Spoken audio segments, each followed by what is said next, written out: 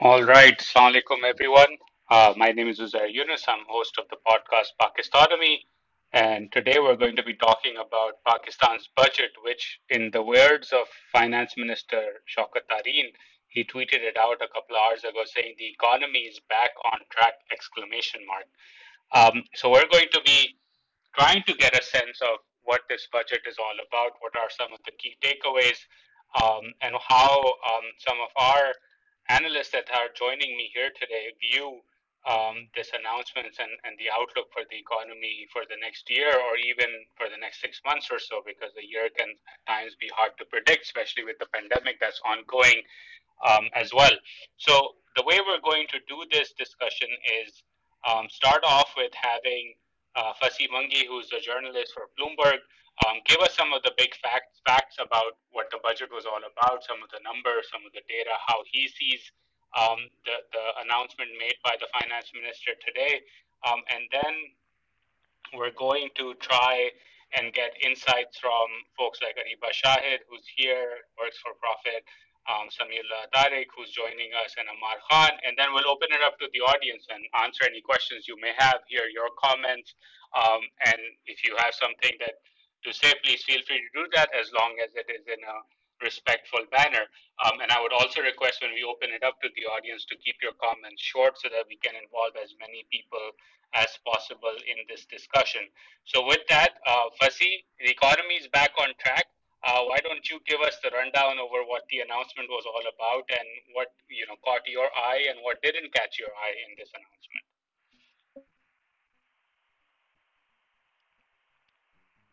And I think you're on mute, Fasi.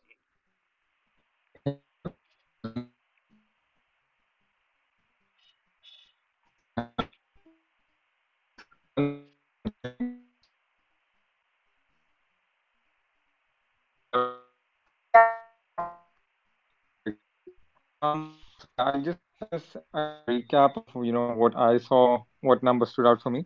But one of his speeches that Pakistan is faced with a difficult choice to strike a balance between need for fiscal consolidation and ever-rising demand for economic stimulus. And as he had promised since day one that they're going to go into growth mode, and the budget basically did reflect all of that, if not more than what people expected. So, I mean, growth is targeted to go up to 4.8% after 3.9%. And, no new taxes have been put on salaried class, and salaries and pensions for government employees have gone up 10%. There have been massive tax breaks in a lot of places, automobile and other sectors. And then, withholding tax has been removed on banking transactions and other stuff. Capital gains tax on stock market has gone down. So those are, the tax breaks. But if you look at the bigger numbers, revenue growth, they're targeting around 25%, which if I'm not wrong, has never been achieved before. And there is little or nothing on, how that will be achieved. So yeah, that's one big number and a question that, Sami and Amar and the rest can answer. Financing requirements has increased by 25% to 3.9 trillion rupees. So yeah, that's a big number again. We're expecting to raise around $3.5 billion from Eurobonds and Sukuk. Sukuk has been pending, so yeah, there is appetite for both in the market right now, so that shouldn't be a problem. But the one big number that stood out for me is the fiscal deficit number. As I started off by saying that, there needs to be a balance between fiscal consolidation and growth, that Shaukat Tareen said. Last month, Shaukat Tareen expected that, the fiscal deficit would narrow by 1 to 1.5 percentage points. But if you look at the numbers, it's not even a percentage point that he expects fiscal deficit to narrow by. And going by history, we've seen that the target is never achieved. So I don't know, analysts can comment more on this, but it seems that the fiscal deficit will stay where it is. And the other thing is that, the big question in the room is the IMF. What's going to happen with the IMF with these numbers? I mean, have we convinced them fully to go on with our plan? Because it doesn't seem that, we have wiggled and found a middle ground that, both parties could be happy with. So I'll stop there and, the rest can answer on these questions that I've left. So those are important questions, right? I think firstly, if I sum it up, the questions on the table are what happens with the IMF, the tax target, and the fiscal deficit, what happens with that, and how does the government meet its numbers, which obviously has linkages with the IMF. I think a couple of things that stood out to me as well in this budget was the minimum wage has been increased long time coming to 20,000 rupees, given inflation, given everything around it. But that also has an impact on the inflation outlook as well. So as we open up this discussion, trying to connect with Samuel, I think it shows that he's connecting. And so I would love for Samuel to first step in and share his thoughts on what he saw in the budget, the good, the bad, and the ugly, and then we'll go on to Amar and then on to Ariba. So, Samula, if you can hear us, would love your thoughts on what stood out to you in this budget and what's the key takeaway on your end. Am I audible? Yes. Can it, uh, everyone can hear me? Yeah, in my view, one of the few things that were generally visible that the government wants to encourage the manufacturing sector on the whole. They've reduced duties on raw materials for textiles, uh, software, pharmaceuticals, etc., etc. So they want they've almost reduced, eliminated custom duty and additional custom duty on almost 600 items which are used as raw materials for the textile sector. So that is a major area where they're focusing. They want to rev up the manufacturing. Uh, so that is a major area. But however, if you see on the revenue measures, you can see that the sales tax collection is expected to increase by 31% during next year, while the income tax collection is only expected to grow by 5 to 6%. So that is a very major number because of the fact that probably income tax collection is not expected to grow a lot because government has reduced the turnover tax from 1.5% to 1.25%. On the other hand, government intends to bring a lot of new point of sales into its tax net. That might increase the overall sales tax collection, as that's the first tax that government collects when any transaction is made, the GST. So that could be a major area, and in my view, that is the major area where government is banking to increase its revenue to 5.8 trillion. Yes, IMF question is still there, but I would, in my view, in next 3 to 4 months, it would be clear that we are going to achieve this target or not. The trajectory is going to be clear. So that is a major area in my view. That telecom thing is now almost clear. That was probably a blip by the government. So, Sami, if I may ask you on the tax sort of discrepancy, right? Sales tax expected to go up 31%, income tax 6%. For a government that has talked about widening the tax net, bringing in new taxpayers into the system, isn't this an indictment of the government's own inability to broaden the tax net that is aiming for only a 6% increase in income taxes, whereas we all know that there are far more income earners in this country that don't pay a fair share of their income taxes, and the government should go after them.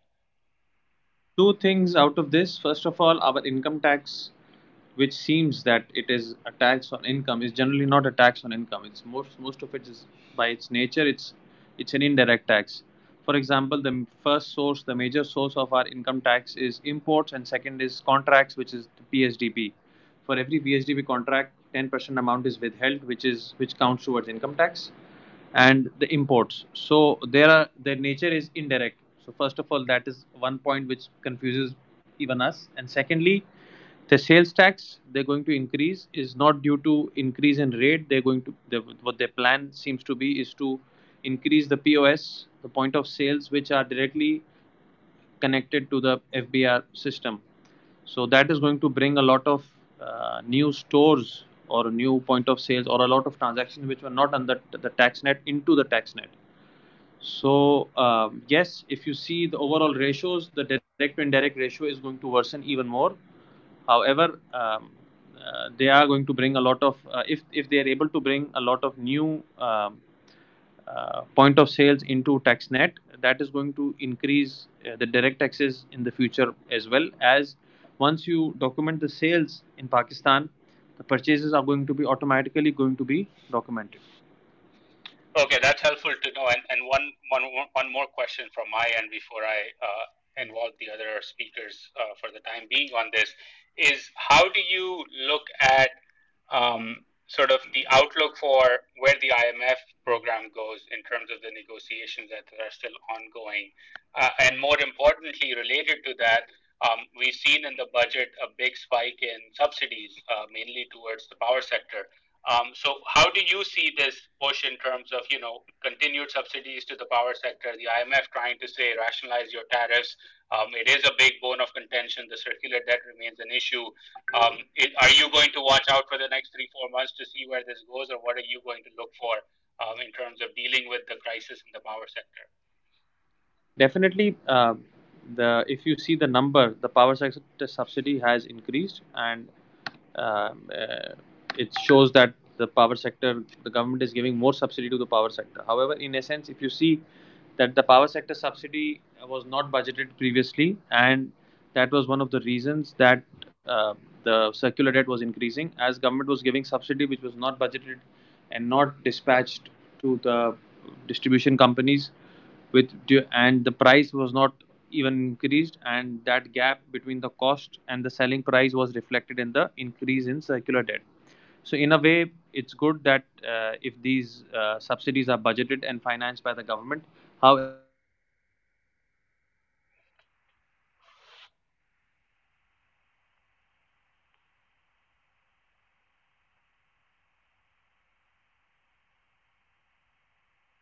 to the power sector. Am I the only one who lost Sami, or is this something on my end?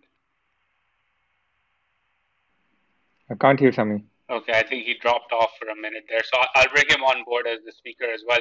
Ariba, switching over to you because I'm trying to connect to Amar as well. What's your key takeaway watching the budget and the announcements and the numbers coming in, and what Fasi and Sami have just shared?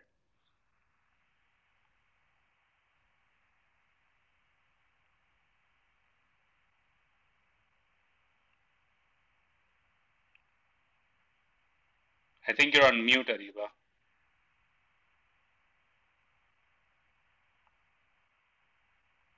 Okay, well, while we try to resolve these connectivity challenges, others who want to step in and share their thoughts, please request to speak. I'll bring you into this discussion as well. I see some friends as well on this chat, and I'm adding Hassan Howard on this as well so that he can share his thoughts. I think the important point on the power sector remains, and that's something we need to keep an eye out on. It will be a major challenge in terms of where things go with the IMF and overall in terms of the stability of the economy and the sector as a whole. Hassan, I think you can speak now. So would love your thoughts in terms of how do you see this budget and what stood out to you in this? Hi, Uzair. Thank you for inviting me to speak. So, I think this is an interesting budget. This is not anything which is not expected, because if you look at the FM's speeches from the last few days, I think he was very clear in terms of what he wanted to do, and the budget is an exact reflection of what he was implying to do. Now, when I look at the budget, I see a big development budget, which I think is good. There are a lot of tax relief measures. I think that's great. And of course, then you have talked about the salary increase, the pension increase, the minimum wage increase, and all of that. I think all in all, it would be extremely good to boost the business confidence. And I think that's a big plus. And we did need a dose of positivity, and I think it has been timely. But there are three things that we need to watch for. Number one, and I think that's a question on everyone's mind, is this budget realistic? And we can go into more detail, but the answer varies between maybe to maybe not, right? So it's not that it's impossible to implement, but I think there is, of course, it's an ambitious budget. So that's one. The second is the question that you asked, that what's going to happen with the IMF program, and if the IMF program gets suspended, then what are going to be the implications? So I think that's the other issue we need to be watchful of. And the third and the most important issue is that what we are trying to do here is through this budget,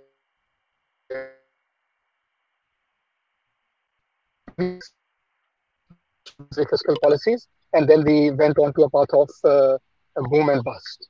So I think these are the three questions or kind of dampeners when I look at the budget. But I think we can debate all these three questions if you allow me later in this. Yeah, I think I'll bring you in, Hassan, on these three questions because these are questions I have So, on my and mind as well. Moise, you can speak now, so please unmute yourself. Would love your thoughts on the budget and how you see it and some things that stood out to you. Assalamu alaikum. Thank you so much, Uzair, for inviting me to speak, and I'm honored to speak among some of the very accomplished people over here.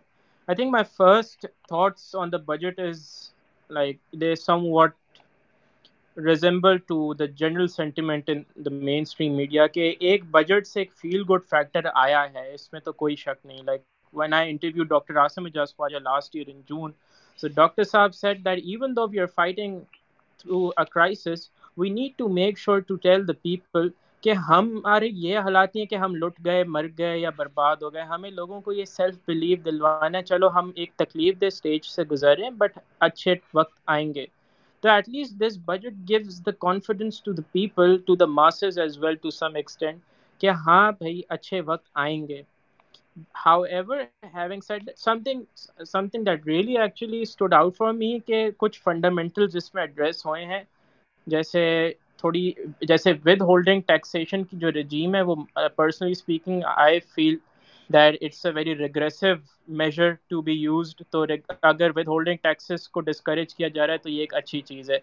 Secondly, if you see the PSDP allocations, उसके अंदर 118 अरब रुपए जो है बिजली की transmission के लिए रखे गए हैं. And transmission is one of the biggest issues जो कि हमें कैपेसिटी पेमेंट्स जो हमारी एक्सीड हो रही है इस वजह से हैं कि ट्रांसमिशन का आपके पास कोई एक वायबल निज़ाम नहीं है, जिसकी वजह से आपकी बहुत सारी जो कैपेसिटी डी रेटेड कैपेसिटी भी है वो भी आपकी पूरी नहीं होती है, आपकी ट्रांसमिशन लाइंस उसको कोप अप नहीं कर पाती हैं.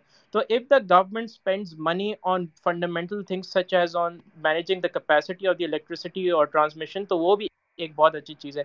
हाउएवर, हैविंग सेड दैट, अच्छी चीज़ें बहुत सारी हैं but we have to make sure, क्योंकि हम सबको पता होना चाहिए कि रिजर्व्स चलें $23 अरब पे हैं, लेकिन we are still not out of the woods. We need to make sure कि अब आपने इन चीज़ों, अगर आपके इकोनॉमी में आपकी ग्रोथ आ रही है तो आपको फंडामेंटल जो रिफॉर्म्स हैं, जो आपकी इकोनॉमी के फंडामेंटल्स हैं, अभी तक उनको स्ट्रेंथन करना आपके लिए बाकी है. आपने उनको स्ट्रेंथन करना है. That is the thing that actually raises like मेरे थोड़ा कुछ अलार्मिंग है मेरे लिए कि अभी तक we are yet to see कि हुकूमत जो रिफॉर्म्स हैं, जो बेसिक जो प्रॉपर प्रूडेंट रिफॉर्म्स हैं, अभी वो होंगे तो जाके इस बजट का हमें फ़ायदा होगा आगे जाके. कहीं ये ना हो कि बूम एंड बस साइकिल एक और आ जाए फील गुड फैक्टर ज़्यादा करने के चक्कर में, and then the same vicious cycle comes again. So I think it's thumbs up to the finance team. However, the work is still not complete. They need to complete the work and top it off with some reforms. So we're not out of the woods, and Moise, I agree with you that we definitely aren't. Sami, we have you back on, so if you can hear us and are able to speak again, would love your thoughts on my follow-up question to you was going to be, what about the pensions thing? I know we were chatting on WhatsApp yesterday and having a back and forth on this being something that's unaddressed. Hassan has talked about this to me previously as well as have others. So would love your thoughts on this pensions monster and dealing with that along with what is a circular debt monster as well. There are two things I wanted to discuss. First, continuing with Moise, that yes, sustainability of this budget. For example, how did the government come into this growth mindset? They came into the growth mindset after they've accumulated reserves, which are $23.5 billion. They're in the current account surplus. And the major impetus was given by the increasing remittances. So, sustaining that momentum is necessary in order to uh, continue the stable balance of payments and in order to continue the confidence in the investor confidence, so that they're confident and there's no major disruption in the government policies. They came into a growth mindset after they achieved stability on the balance of payments front. So remittances and exports are the key to balance of payment stability, which in turn is linked to the overall stability of the macroeconomic environment.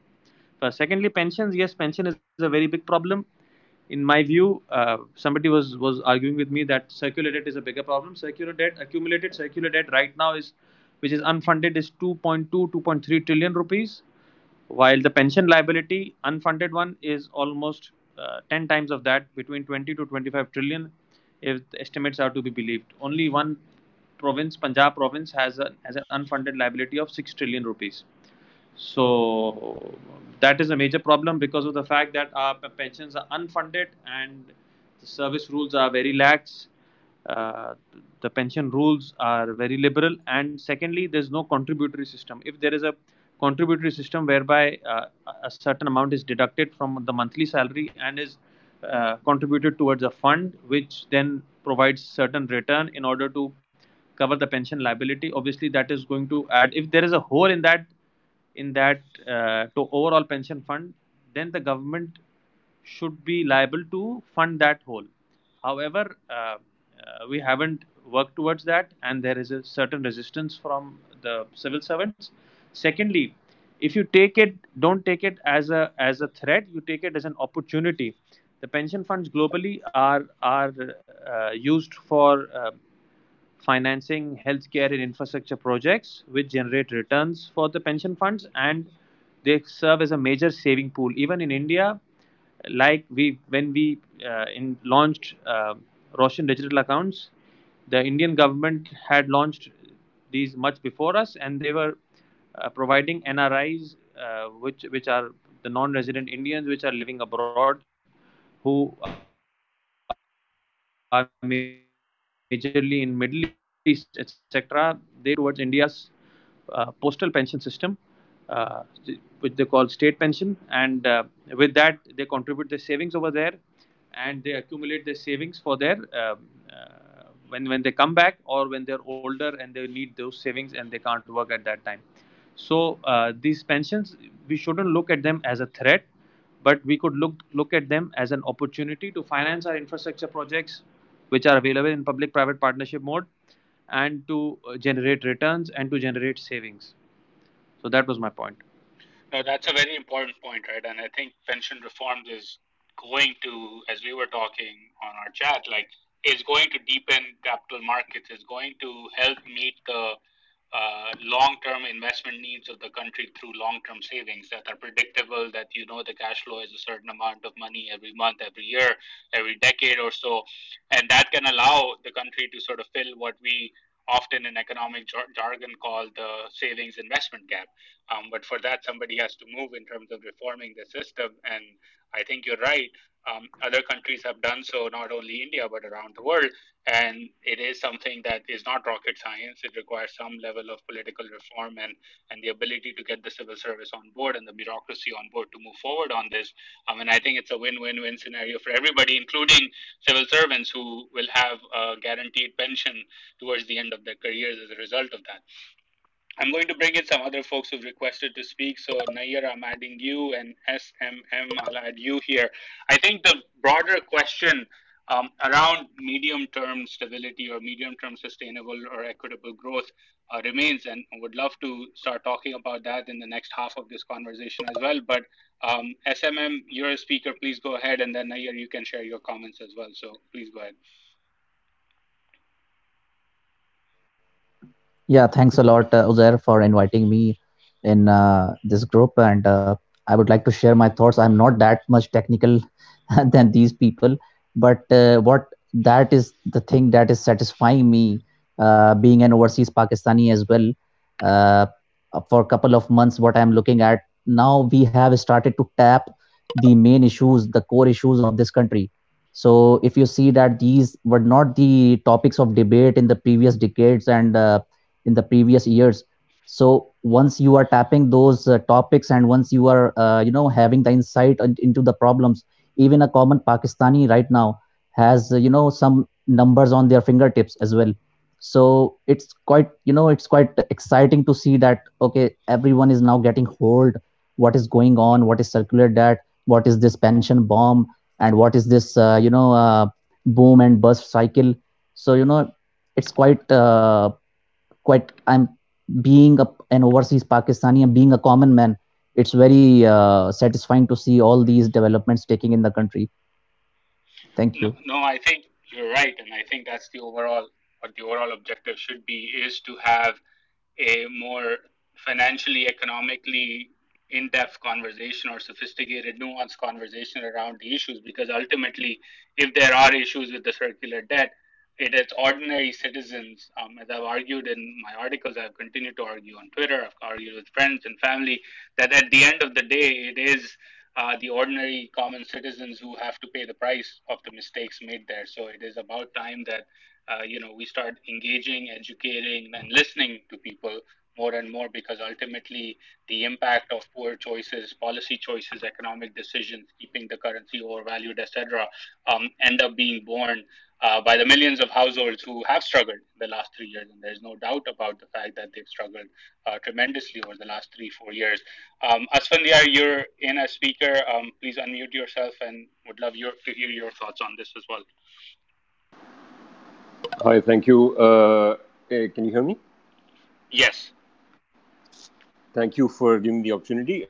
Just some background, I operate in the retail and e-commerce space. So I just wanted to give some sort of insight, at least input on what was being talked about as far as the indirect taxes. What I feel is the over-reliance on GST that's going to be collected from retailers, the whole point of sale program that's already been underway since 2019 onwards, during which they've integrated almost 11,000 point of sales under 1,000 retailers, and they're planning and they're hoping to integrate 85,000 point of sales over the course of the next year and onward.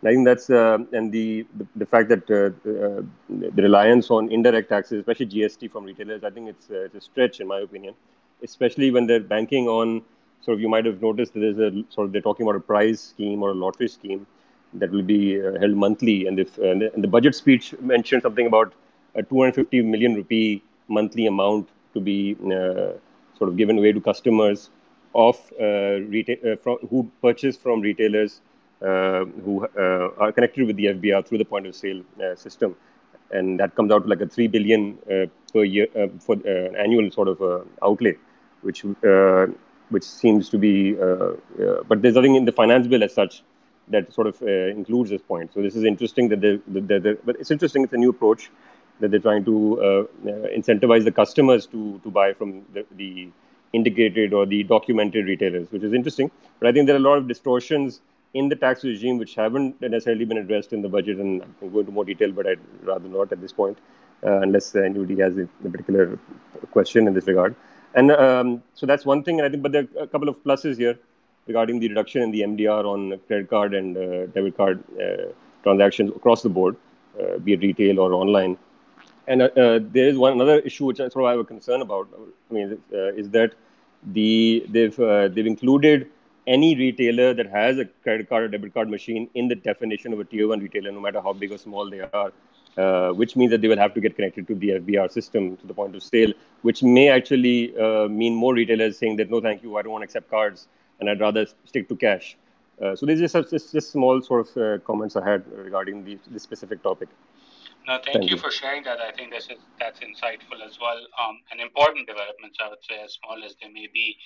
Salman Elahi, would love to hear your comments, but before I let you speak, I see some friends in the audience as well. Musharraf Zaidi from Tabadla, Faiz Ahmed, Adil Mansoor, Uwais Zubairi, Amber Rahim Shamsi. So would love for all of you to chime in if you are so inclined and share your thoughts on the budget. And for others who are also listening, if you want to share a comment, ask a question, feel free to request to speak, and I'll add you to the speakers list as well. So Salman, please go ahead. Right. Thank you, Uzair. Just a couple of points, actually. On just to incentivize digital payments, I mean, the previous speaker was actually going about, and I think a lot of it was a bit technical, and just if somebody could elaborate on that, how is this budget specifically incentivizing digital payments? I know you spoke about, Uzair, about taking off GST for not open-ended, but over a time span, and then sort of, creating an incentive structure towards that. Is there something like that going on within this budget? And secondly, on the pension front, I mean, how do we transform that towards the capital market? I mean, how do you operationalize that? Can the government, again, it's completely non-technical here, but can the government actually make a huge lump sum payment towards the capital markets and just eliminate pensions altogether, and create a 401k or an RRSP along the Canadian and US model, something like that? Like, how do we go about doing that? I would be very interested to hear thoughts on that. Thank you. Sure. No, those are two very good questions. My own view on taxes on digital payments is that it should be zero rated. For that, you have to have RASP for scaling up, because that's the future in terms of having the unified payments interface, or a national payments trunk line, so to speak, in mobility terminology. Without that, a lot of this is impossible. But essentially, you reduce the rate, incentivize the consumer to start demanding that they pay using digital payments, because there's a tax benefit, and that automatically creates the documentation that Sami, for example, was talking about, that's necessary. So I think that's one way to go about it. On pension specifically, Sabi, I would love for you to answer this question, if you can, in terms of how does this translate into, from a policy proposal and policy mechanism, towards real money, real dollars, real rupees being transmitted or transferred into the capital markets of the country. So if you can unmute yourself, I would love for you to share your thoughts on this. Definitely, these pension funds, generally they're the biggest pool of savings and investments for general public, and they act as long investors. Even in our market, these life insurance companies, they are one of the long only investors in the market, and in big economies like in Japan, in US, in Canada, these pension funds and life insurance companies, they're big investors and long only investors. And if you see that, generally that mutual funds, they act as investors, but their investments are generally meant to be very liquid. For example, they want their investments, because their investor is the type who can withdraw funds from the ATM directly. So they want their investments to be very liquid, and they're like market oriented. But these insurance companies and pension funds, their views are very long term. So they could be very beneficial for a country like Pakistan, where there are a lot of investment opportunities. Even REITs are not developed. So these pension funds, they're big investors in REITs, where they get stable dividend yields and a long term capital return on their investments. So they could fund the major housing problem. They could finance the major housing shortage in Pakistan. They could build a lot of housing. They could build uh, healthcare facilities, education facilities, infrastructures, roads, even parking plazas. So a lot of things can happen with these pool of investments, and they could also help our capital markets develop, where they could invest in the newer IPOs, primary issues, and help them develop. Even fixed income market is not developed, where a lot of things can be done. So these pension funds could help us a lot if they're managed well. Yeah, I fully agree. And something I would just add one more thing here, like especially sitting here in the United States, these pension funds, and in Canada, we've seen this as well, because they're so large. A decision they make with regards to what to invest in or what not to invest in the future. For example, going away from fossil fuels and towards cleaner energy funds, that changes the market, and that changes the dynamics of what an economy starts investing in, what investors look for in terms of return profiles, future projects, etc. So I think they play a key role even in that sense, in terms of building economic capacity in sectors that may be underdeveloped today, but in the next 30, 40, 50 years can be huge. And pension funds have that outlook in terms of saying, okay, fossil fuels are great, have been great for the last few decades. We're looking towards the future, and we're going to try and make the market shift its investments away from fossil fuels and towards clean energy. So I think that's an important area as well. Faiz, you're here as a speaker. Unmute yourself. Would love your comments on what stood out to you in terms of the budget, and what are you looking for? Thanks, Zair. For me, before every year when I look at this document, before I look at what the budget for the next year is, I look at what their the provisional data for what they ended up spending for 2021, and I'm a bit confused in terms of last year we heard, and we hear still a lot about, for example, the Pakistan Housing Scheme, etc. We remember there was a 30 billion subsidy, this 3 billion markup subsidy as well. But I don't see data that they've spent that kind of money. So I'm very excited about all of these things they're saying about, they're going to do 5 lakh loans interest free for people. Obviously, it's consumption driven GDP growth, which we saw last year, and we probably will see next year as well. And maybe it's just something we need to do at this point in time to recover as an economy. But I'm still looking for evidence in terms of how money was spent last year, all of these schemes, the construction package, the Naya Pakistan Housing Scheme I mentioned already. Like, where is that money going, or what has the output been? Because just in terms of Naya Pakistan Housing Scheme, I think the data is they ended up spending maybe like 3 billion out of 30 billion, something like that. I'm looking for the data. But it doesn't seem like there's a lot of movement on that front in terms of them spending. Maybe it's just a messaging mechanism as well, and that works. But I think maybe if someone else on this call has a few more details, that would be great. In terms of power, I think this is a budget that's finally making a move towards circular debt management. I agree with Sami, like pension, they need to do a lot more. But given that they've agreed with the IMF to do a circular debt management program, all of these payments to the holding company, IPPs, finally getting rid of the paying the subsidies for tariff differentials. There's a sizable amount that's going to Abda and K Electric, and so I'm happy about that. Thank you for sharing your thoughts. As Musharraf is here, Musharraf would love your thoughts on what stood out to you in the budget and how optimistic you are in terms of the announcements that have been made and the near-term economic outlook. Of course, I want to shift to the medium-term outlook in just a bit, but would love your thoughts on sort of the key things that stood out to you. I think you're still muted as well.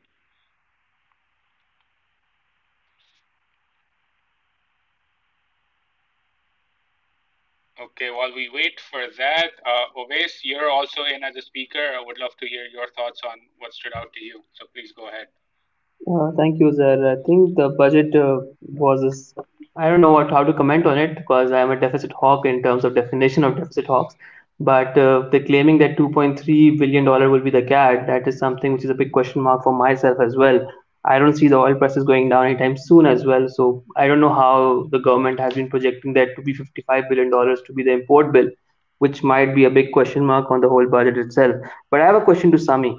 Sami has raised a very valid point on the pension type, right? But one thing I want to highlight, मैं sir Urdu में बात करता हूँ बेहतर होगा कि हमारा जो है मार्केट इंडेक्स जो है अगर मार्केट का हम कैप ले लेते हैं फ्री फ्लोट वो सिर्फ 2.0 ट्रिलियन रुपीस का है तो हमारा जो पेंशन का approximately I think 600-700 billion rupees बनता है तो हम किस तरह एक्सपेक्ट कर सकते हैं government goes in all and starts investing in the capital market of Pakistan अगर वो 700 बिलियन भी लेके आती है गवर्नमेंट तो that will make take the market to up to 65K to 75K मतलब जितनी वो वॉलेटिलिटी लाएगी छोटी मार्केट में it can make the market go a lot. I think Sami must have done some working on it. I would love to have his comments on it if the government tries to build a pension fund via the capital market जो हमारे पास already है क्योंकि 100 index में तो बहुत कम हमारे पास overall free float market cap है अराउंड 2.0 ट्रिलियन रुपीस मुझे एग्जैक्ट नंबर देखना पड़ेगा बट इसके आसपास ही है तो जितना बड़ा पेंशन की रिक्वायरमेंट है पाकिस्तान की वो तो ये बहुत बड़ा अमाउंट है and lastly I have a question to everyone how do you guys see that क्योंकि हमारे पास तो सिर्फ 2.8 से 2.9 मिलियन फाइलर्स हैं और गवर्नमेंट ने कोई टैक्स इंक्रीज नहीं किया है and we are still expecting direct tax increases to be happen do you really think that we can add around 600 to 700 billion rupees in the overall taxes? I personally, in my opinion, I think it's a very idealistic budget. I don't see that happening. I would love to see it happening, but I'm a pessimist by nature, so I may be wrong mostly. So before I let Sami step in on pensions, Owais, to your point on income taxes, right? Sami shared the data with us that income tax collection is expected to go up by 6%. I think if you just even account for inflation in real terms, that's not a real increase in the income tax target. So I am more optimistic on that. I wanted to very quickly share my thought on this before I lost my train of thought. But Sami, broadly speaking on both these questions, particularly on the pension absorption, like how does that work? There's a joke that our government wants to divest their holdings in OGDC and PPL, and they've been putting it off for probably 75th time in the past 7 years, because every time the advisors say that there's not enough demand, not even in the foreigners, not in the domestic market. So that could be one way to get their holdings offloaded in OGDC, PPL, State Life, and a lot of other things which the government owns via launching them on capital markets, via selling their shares in secondary market, or even the government's land bank, which is a major thing. They have lands all over the place, in parked in different ministries. They could sell them to these funds to develop. For example, if you see that State Life Insurance Company, they have a lot of buildings in our city in Karachi, and they manage these buildings. They generate returns, although those buildings are not very spectacular, but they earn decent return, and their prices have increased significantly, exponentially over past years. So someone could do that. Insurance companies and pension companies own a lot of real estate globally, so they could do that as well. They could invest in the market directly, and that probably a lot of liquidity could encourage other people to issue their equities and offload their stakes in the market. The biggest candidates would definitely be OGDC, PPL, and government other entities. Even government wanted to privatize at one point in time. They wanted to sell their stake in GHPL, Government Holding Private Limited, which owns stakes in all oil exploration wells where production is being conducted. Government owns stakes in those companies, so government wanted to offload that company as well. As you know, our government is an eternal borrower, so it would help them to generate funds from a non-debt avenue. Thanks for that overview, Sabi. Musharraf, I know you rejoined as a speaker, so would love your thoughts if you're around before I ask my next question. So, what stood out to you in this budget, and how would you rate it so far based on the first day's reactions? I I I'm the opposite of deficit hawk, at least for now. I think these ideologies or these positions should evolve over time and in accordance with the state of the economy, but more importantly, with the state of the political economy. So I had a couple of things to say on the discussion around pension funds in particular, and I really learned a lot from Sami and the other speakers. Because I'm driving, I haven't been able to follow who's been speaking when, but it's a fantastic discussion. Thank you for organizing this. So, because I'm the opposite of a deficit hawk, I love this budget. The size of the PSDP alone is worth the price of admission. There's a bunch of tweaks here and there that don't work, and they reflect what's broken in the system writ large. We'll continue to see things like that as long as bureaucrats, both in service civil servants, but also lifelong bureaucrats of the kind that run the finance ministry and help run the finance ministry. In this case, it's Dr. Waqar and Shaukat Saab and others. So those, like the telco taxes. I mean, it's interesting that the government thinks that it can announce three and then withdraw one, and then maybe everybody else will forget about the fact that an additional rupee is going to be charged on voice calls. Now, who does voice calls? Especially if you think about this in the context of 5G coverage and smartphone access. The people that are using 2G phones, or what we call feature phones, to do voice calls are the people that are at the wrong end of the spectrum anyway. So rather than bringing those people into the loop, we're at the risk here of penalizing that segment. Again, I don't think that's the whole budget. That is one tiny segment of the budget. By and large, I love the fact that it's as ambitious as it is. The money won't all be spent. We know this. We know that utilization numbers are a shadow of actual allocations year on year. But the point is that this signals an intent, and the intent is expansionary, and that's going to generate growth, which is what this economy needs. If you guys can still hear me, Uzair, just on the pensions very quickly. Yeah, go ahead. Yeah. So on the pensions, I think the idea around pension funds is fantastic. I know that when Khalid Mirza was the founding chairperson of the SECP, and one of the things that he was doing, and I know this because I worked on this at the SECP with him like 20 years ago.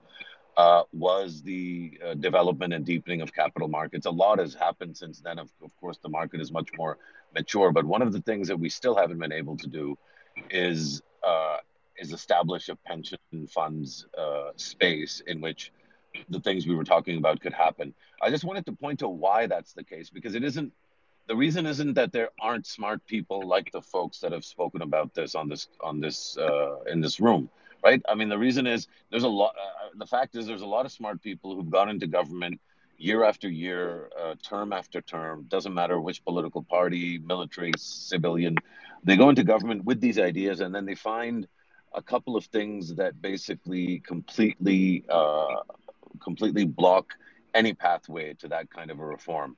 In the case of pension funds, and again, this is coming from a guy that grew up in Ontario, a Toronto Maple Leafs fan. Why that's relevant is that the Toronto Maple Leafs, one of the most valuable franchises in the NHL, is owned in part by the Ontario Teachers Pension Fund.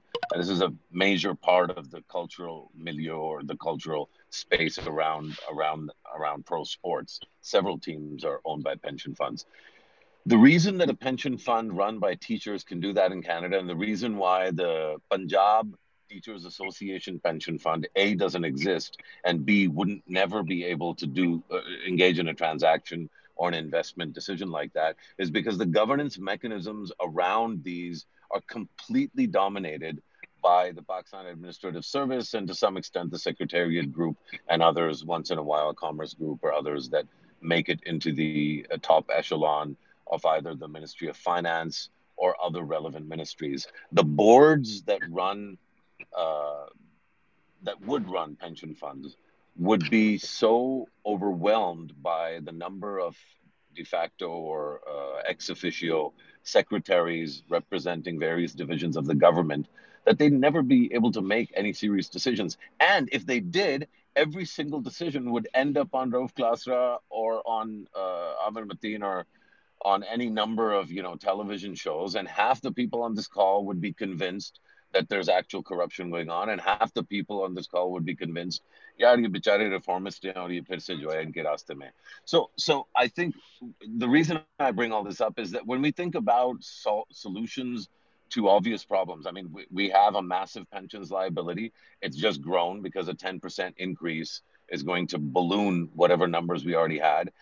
Every government does it, so there's nothing particularly evil about Khan Saab doing it. But at the end of the day, the solution is going to have to be grounded in the specific corporate governance and political economy realities of where we're operating, rather than kind of almost like this static or neutralized idea of let's set up a pension fund. Yes, let's, but there's a very long pathway to that point, and a lot of reform would need to happen in order for those kinds of things to come to fruition. Thanks.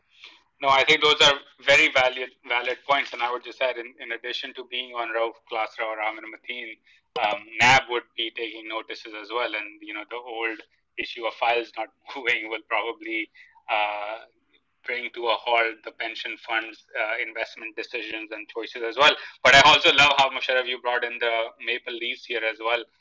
For those of you who don't know, Musharraf is a big ice hockey fan and loves to talk about the Maple Leafs, and I just love giving him shit about it. Dr. Huma Saif is here. If you can unmute yourself, please do, and would love your comments on this. And then we have A. Tilda, I don't know your full name, so would Arif Photos, would love your thoughts on this as well. So Dr. Huma, please go ahead if you're here with us. Thank you so much, Uzair, for extending the mic. I just have a quick question. You have to pardon my limited knowledge on this area, but I was just wondering, is the Pakistan government pension scheme pretty much similar to 401k? If so, I mean, if they do invest in bonds, stocks, and different sectors, don't you think it's a humongous opportunity for a lot of sectors to be built and strengthened by government if it's the same model? That's my question, actually.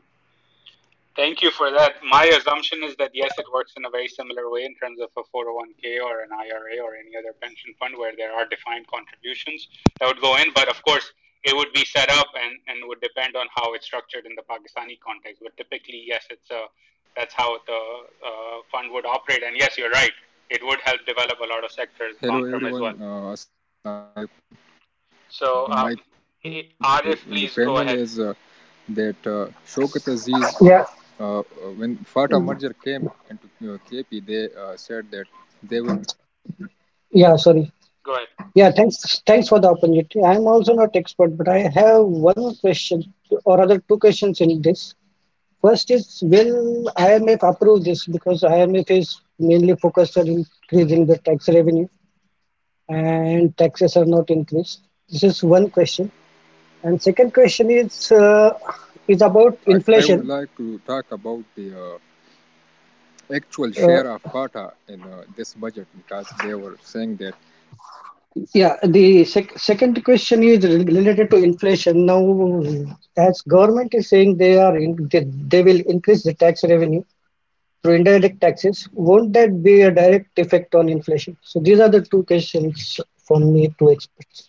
So I think this is a good segue into my own question around the sort of medium term outlook or even the near term outlook in the context of the IMF.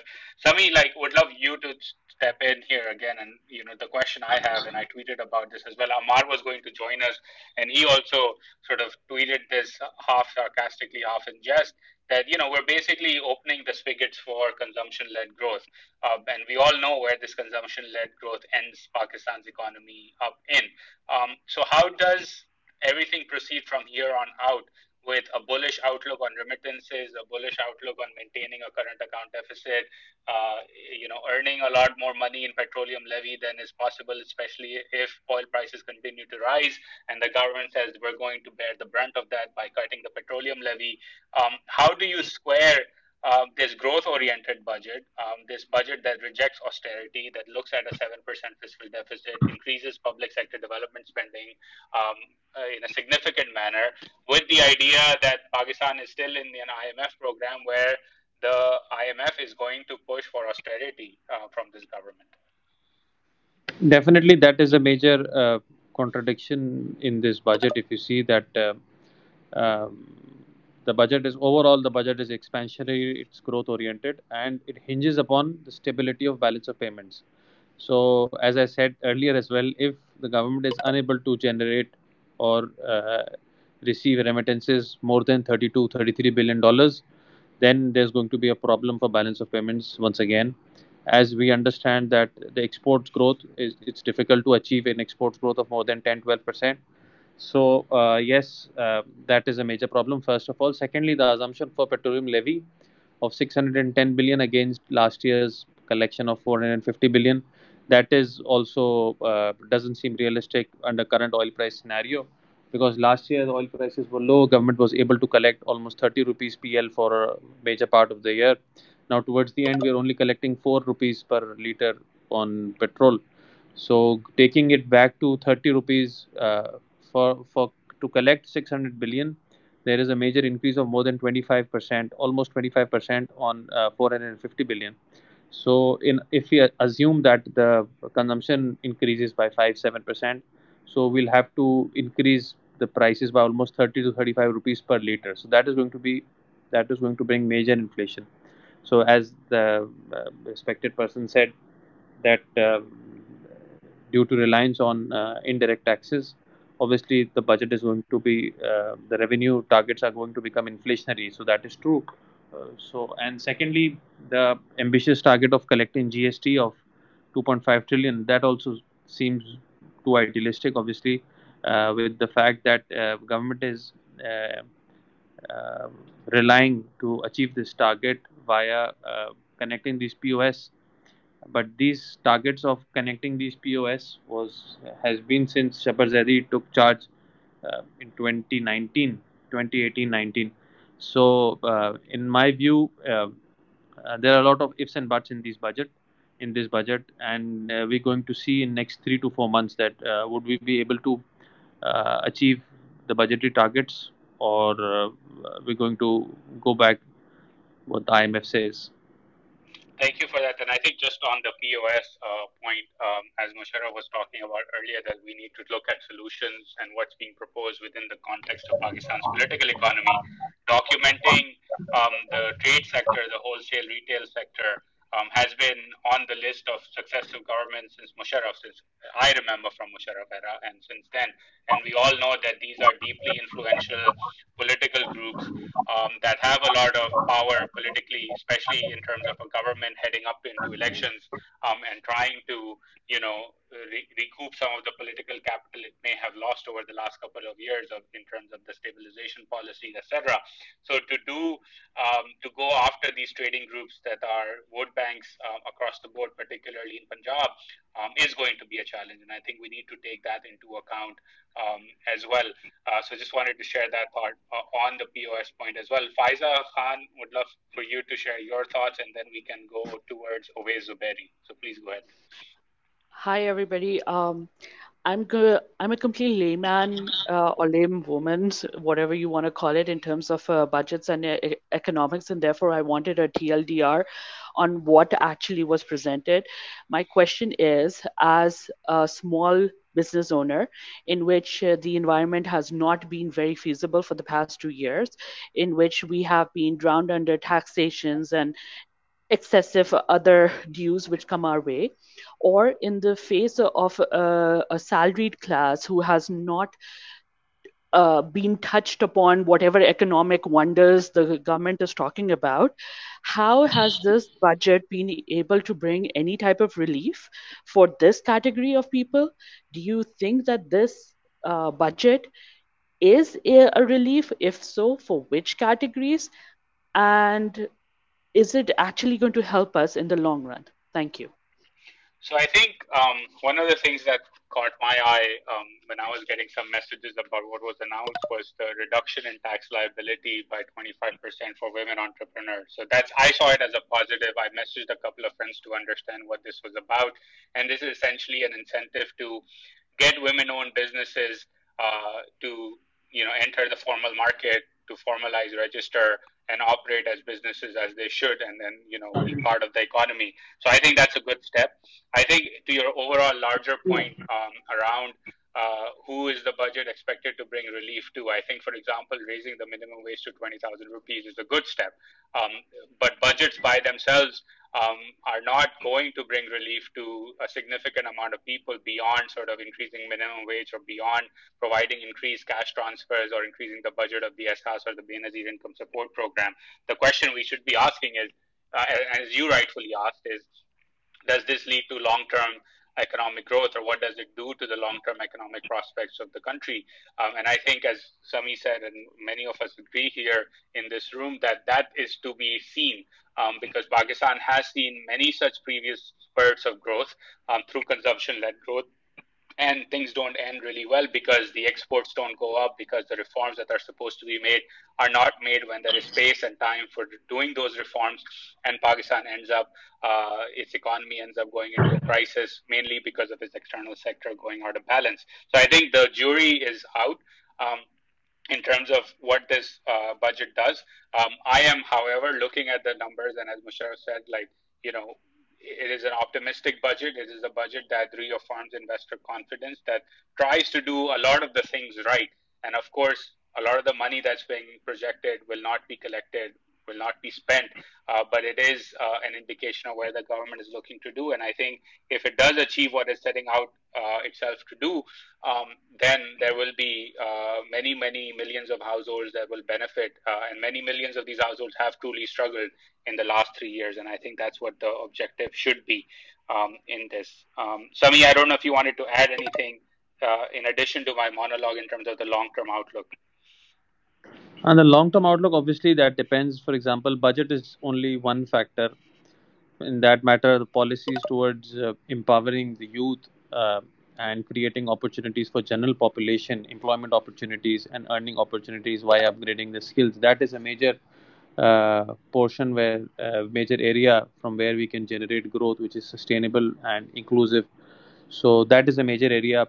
Government has a lot of programs, but I don't know what is the efficacy. For example, these programs like Kamyab Jawan, etc., where we could upgrade the skills of our youth and other people to make them competitive in the global labor force. IT is one area where we could focus and not only generate exports, but also generate employment and taxes. and economic activity for the whole economy. Those are the major areas. Budget could only do some things. Obviously, it has its limitations. Government was under the IMF program, and COVID is still there and around the world. So, in my view, budget is only a small uh, thing in the whole scheme, but the overall direction is important. And before I sort of invite Faisal Kamar, and then I think Asfandyar had some additional comments to share. Also, it's important to look at not just the federal budget. After the 18th Amendment, there is a lot of spending power and a lot of actual micro level impact comes from the provincial side of the budget.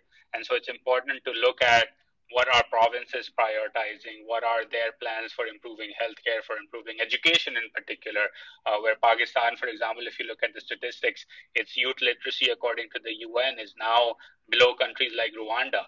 It is the lowest youth literacy in South Asia, minus Afghanistan. So those are areas where actually the long-term economic outlook for the country and for the socio-economic progress of citizens is wholly dependent on what state governments or provincial governments prioritize. And I think we will have those budgets come out in the next few days and should keep an eye out on those as well and ask the tough questions over there as well, where if you look at the trajectory of this spending in terms of provincial budgets for education in particular, a lot of money has been spent, but are we really seeing the right level of impact of that spend so far? Probably not. And so again, we should keep an eye on those budgets as they come out. Faisal Kamar, please go ahead. Hi. So I have maybe it's a question, maybe it's an observation. So there's like a proposed 5 rupee tax per gigabyte use. It hasn't been approved yet, but it was in a proposal phase.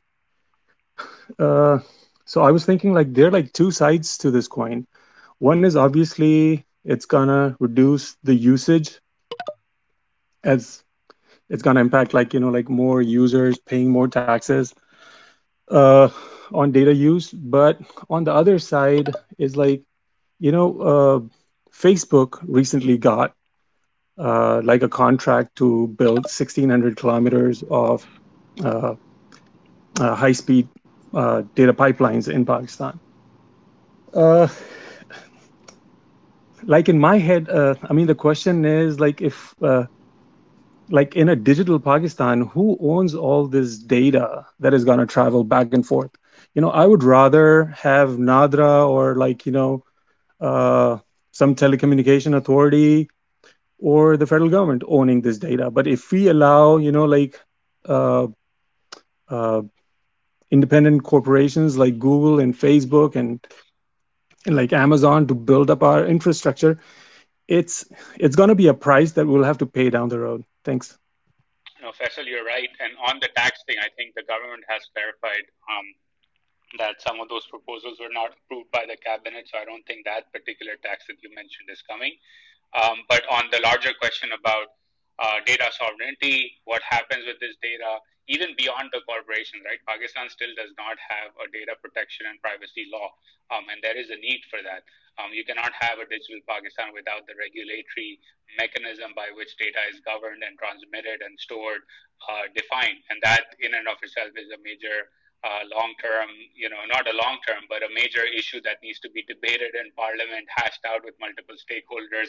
We've seen how some of these laws, for example, the Pakistan Electronic Crimes Act was drafted. It is a draconian law. How some of the social media rules were drafted and are now being debated and amended. So all of those things have to happen. And I think there's a larger conversation to be had about who owns the data of Pakistani citizens and by what regulations and rules should they exercise. People should exercise ownership over their own data. Oveil Zuberi, if you're here, I know you dropped off earlier, but would love to hear your thoughts on the budget and what stood out to you. Right. Thank you, Uzair. A fantastic discussion, first of all. There are a couple of points. Actually, I'll start off with what Faisal was talking about. It is actually the lack of data protection law, especially our compliance to GDPR. That has stopped a lot of people who work in the digital space, in the IT space, from getting contracts from Europe. since they enacted the GDPR. So I think having proper legislation around data protection can become a profit center for the IT industry and boost our exports. So that's one thing. Overall, I thoroughly enjoyed your and Sami's points on the long-term growth, and actually, I had the point. I had a few points around that also. So overall, the in the shorter term, I think the budget is a sigh of relief, I guess, with the capacity that we've got to provide tax relief. I think the government has actually set the tone right, which is a good thing. But as if we look at it from an industry standpoint and this constant struggle of boom and bust and consumption-led growth that Amar was talking about, I every single time in every single budget, I'm looking for some concession on capital good import to be provided by the government, which is never the case. So, if we intend on, as a country, intend on boosting exports, the only way our exports are going to be competitive if the operational expenditure and the capital expenditure are both reduced. This time we saw some reduction done on the duty and taxation regime on raw materials, but we still don't see any improvement in the duty and taxation regime on import of machinery, which is crucial, especially if we are intending to boost our exports. So that was one thing which was a miss from my side. And connecting that back to what you were talking about and Sami was talking about long-term growth, I think it is most crucial that the government puts in money and incentivizes machinery import and therefore industrialization that can enhance our capacity to export further. So that was the one point that was a miss for me, but on the shorter term, it looks good. Thanks for sharing your thoughts, Awais. My goal was to have this discussion go about 50 minutes to an hour. I think we're over an hour now, so I would love to wrap things up. This has been a great discussion. Thank you to all of you for chiming in particular Fasi, Samila, for agreeing at the last minute for leading this discussion and teeing things off. I really appreciate that. To those of you who I could not get to and who had requested to speak, I apologize. We're out of time. But again, I think my goal is to have a couple more of these discussions as the provincial budgets come out, because again, as I said, those are very important revelations as well, and we need to keep focused. I would argue more focused on those than the federal budget, given the power provincial governments have in terms of determining medium and long-term socioeconomic outcomes in the country. So again, thank you so much to all of you for joining. I hope you found this discussion valuable and learned something. I really did from the discussion, and look forward to seeing you in more similar spaces in the next few days. So thank you, and Khuda Hafiz.